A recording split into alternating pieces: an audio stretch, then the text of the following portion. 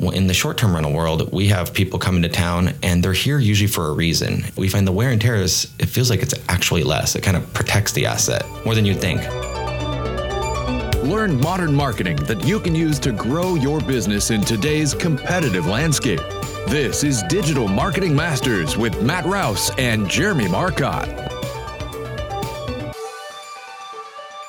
Welcome to Digital Marketing Masters. I'm your host, Jeremy Marcotte, and I'm here with Matt Rouse. Hi, Matt. Hi, Jeremy. And today we have a special guest, Corey Tigner from iTrip Vacations. Corey, how are you? I'm doing great. That's good. So I'm going to go right out with it. iTrip Vacations, who are you and what do you do? So I am, I guess what you would call a short-term or vacation rental property manager. We specialize, and I say we, it's me and my business partner, Ryan Tigner, specialize in both the marketing, taking care of people's vacation or short-term rental properties. So when you say short-term vacation rental property, you're not talking about like somebody wants to rent their room out in their house for a couple nights a week or something. Right. That does exist, but that's not the area that we specialize in. All of our places it's either like a private floor with a private entrance. It's its own individual space all the way up to, I think our biggest home is around 9 bedrooms. Okay, so Airbnb, when you say vacation, short-term vacation rentals, people automatically go to Airbnb. Some people know what VRBO is. Honestly, I didn't know what it was until I had a conversation with you. Right. But there are a lot more platforms like that, right? Right. And it's one of the things that we do, I would say, better than anybody else is our software. Any property we manage and that we put in our software, it automatically markets it on Airbnb or Vrbo or HomeAway, Booking.com, TripAdvisor, Expedia. They're basically vertical partners of ours. So in our instance, we don't really care where the booking comes from as long as, we get the booking, I guess. So with that, like you said, you're booking out the houses and homes and stuff like that. I'm assuming that these houses they have furniture and amenities and stuff like that. Otherwise, why would you book a house versus just going to a hotel? Sure. Yeah, and it's a great point, and there's a lot of different reasons people book these.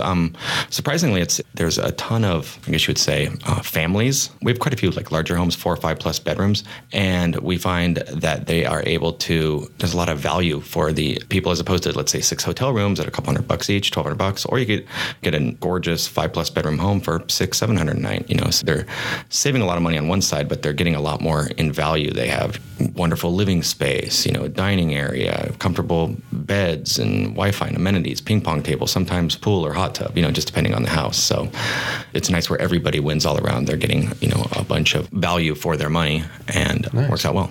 Well, that's cool. So do your owners, because you work mainly with the owners on the finding the home side and then the people rent from you, do you find that the owners, they're just property that they have bought that they just want to rent out all the time? Or do you have a lot of people that maybe travel, maybe they're snowbirds and they want to be in Aspen or something, right? Yeah, there's a lot of great stories with this. I mean, there's a couple that see the value and they're kind of investors. They buy a bigger house, furnish it, and just make it available for short-term vacation rental. We have one that's a family whose mother was elderly and went into an assisted living thing, and instead of selling the house and then paying capital gains and all that stuff, they basically turned it into a vacation rental that pays for their mother's care. We have people that travel around the world for 6 months at a time. We have one that works for a large organization here that basically got transferred to China for 2 years. So eventually they want to come back to their house, but it was like an opportunity they didn't want to miss, so they came to us to short-term rent. And a lot of people I don't think realize kind of what a gold mine their suburban homes in this area are worth in this aspect. Not to get into, I don't know if this is too specific, but I don't think we have like a 5+ bedroom home that does less than $65,000 a year than gross rental revenue. Wow. Which is, pretty far beyond the long-term Right. So that's kind of a good segue, right? The differences between you and say a traditional property manager. Right.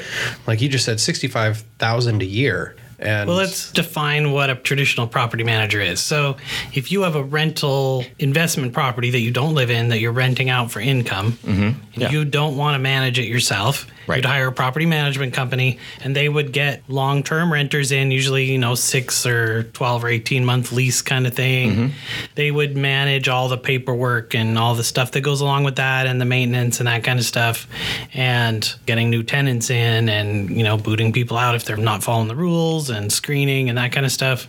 So what is the difference of what you and iTrip does versus that traditional property manager role? Sure. Obviously, they're focused on getting kind of one good tenant that's going to stay there for, a year, 2 years plus years, and when they get that tenant, I don't want to say it's easy, but, it's kind of on cruise control. They move their stuff in, they're living there, they pay their rent, pay their bills, and kind of off you go. Whereas us, I'd say 70 or 80% of our stays are in that 2 to 5 day range. So we might have 100 or 125 different bookings in one property in 1 year. So we're constantly, there's the marketing aspect, and there's the guest communication before, during, and after the stay. There's, as soon as they leave, sometimes there's 4 or 5 hours before the next guest comes. So, we got to have the cleaners set up to get that ready kind of in the hotel-like new condition just in a few hours.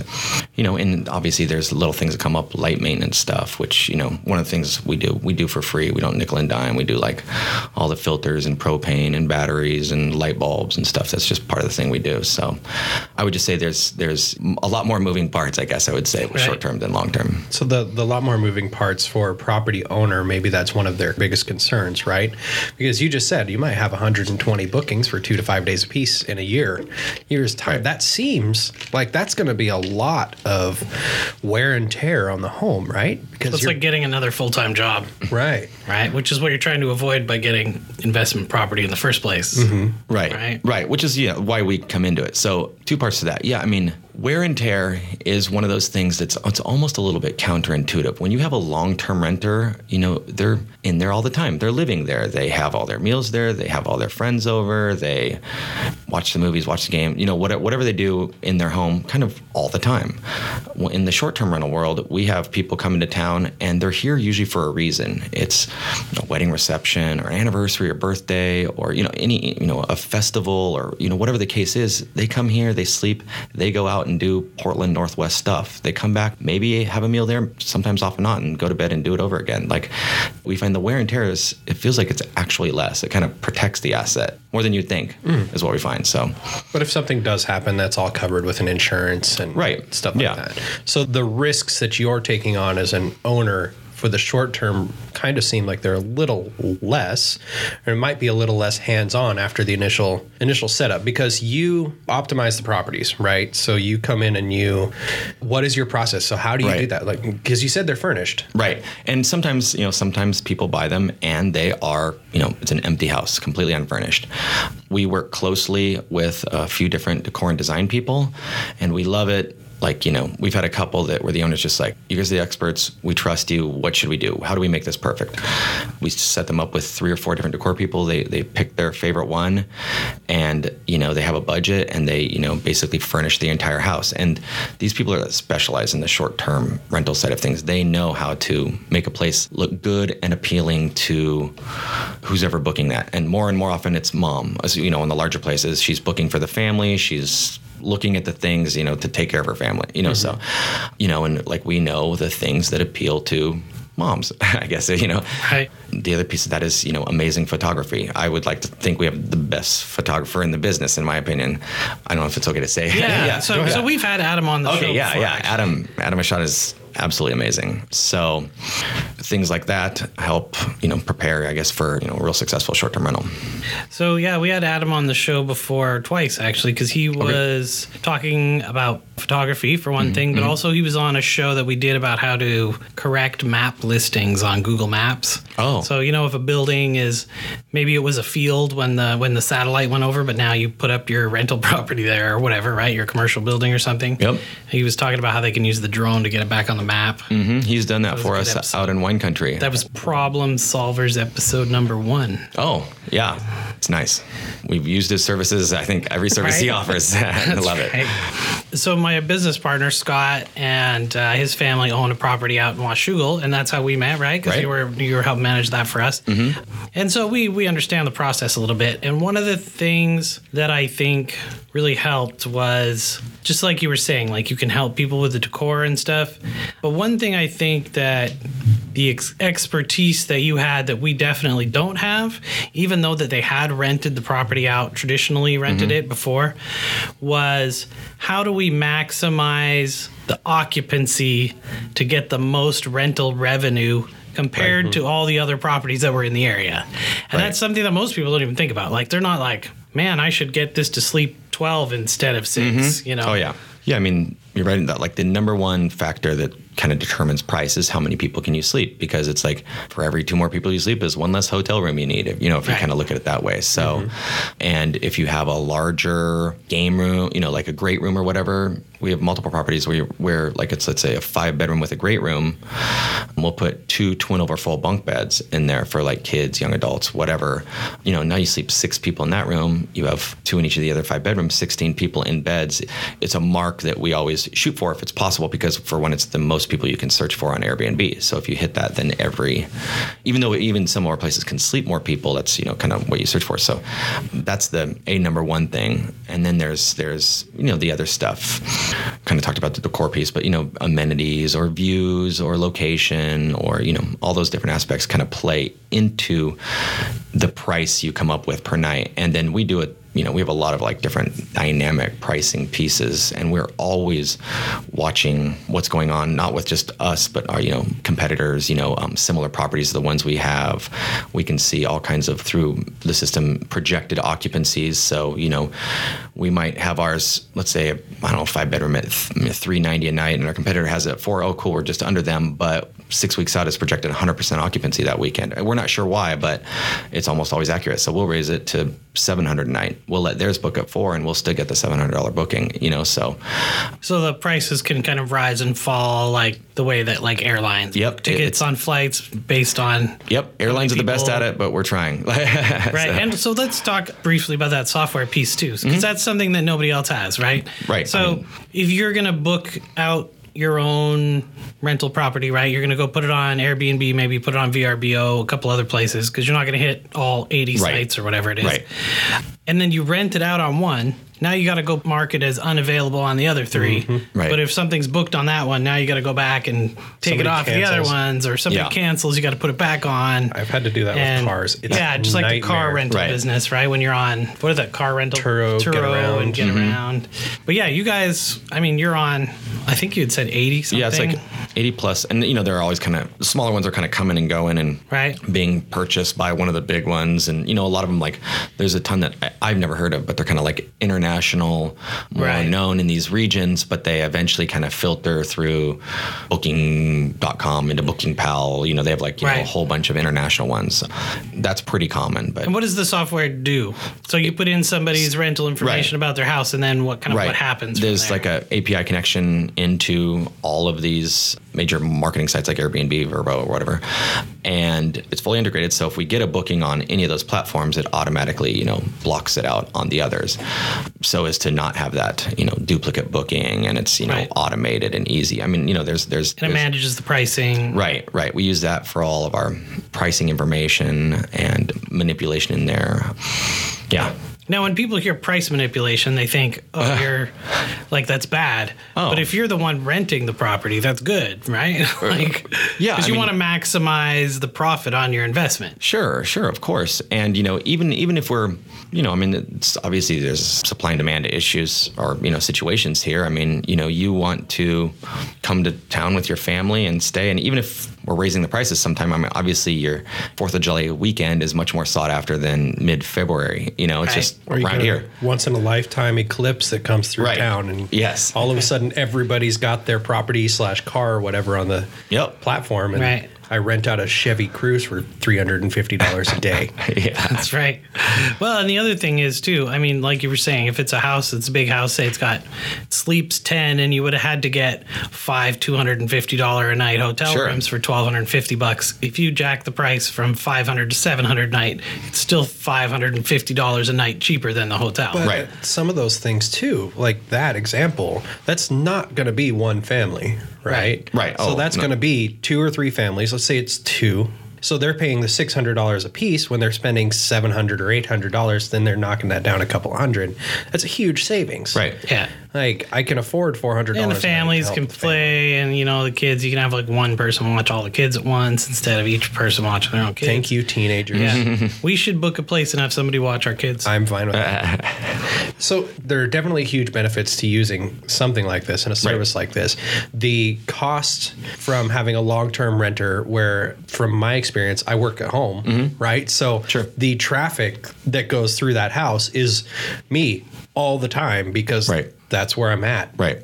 20 hours a day. So, like, that's a lot of traffic. That's a lot of foot traffic. And you made a really good point with they're here for a reason. They need a place to stay, yeah, but they're going to go down to, the Saturday market. They're going to go to the falls. They're going to go hiking to the ocean. Whatever the case is, there's a lot that they can do. But with that, too, you guys have a book, right, that you put in the different houses that say, hey, just so you know, here are kind of some of the things that are going on or, happen around this area. For sure. Yeah, kind of like you would get in a hotel too, like the little book of what's in the neighborhood kind of thing. Right. Do you have to put Gideon Bibles in like all the hotels have? No, we haven't done that. Have you ever seen a Gideon? I don't even know what that is. No. Honestly. No. So let's get off of Gideon Bibles for a minute. There's something that you had mentioned once briefly that I think people would find really interesting, because at least I found it interesting. And it was a piece of equipment that you put into rental play. I think it's called a Party Buster. Party Squasher. Party Squasher. Do you want to tell us what a Party Squasher is? Sure. So obviously every property is different situations. In our larger properties, and maybe they're a little bit more remote, or there's sensitive neighbors, or whatever the case is, a lot of our owners opt to put in a Party Squasher. And all it really does is monitor electronic devices and how many are near it. So you like don't how many phones and tablets? How many phones, tablets, laptops, anything with like Bluetooth, Wi-Fi capability, it can kind of sense. So, if we have a place that sleeps 16 people and everybody has like a device and a half or something, we put the threshold at, let's say, 25.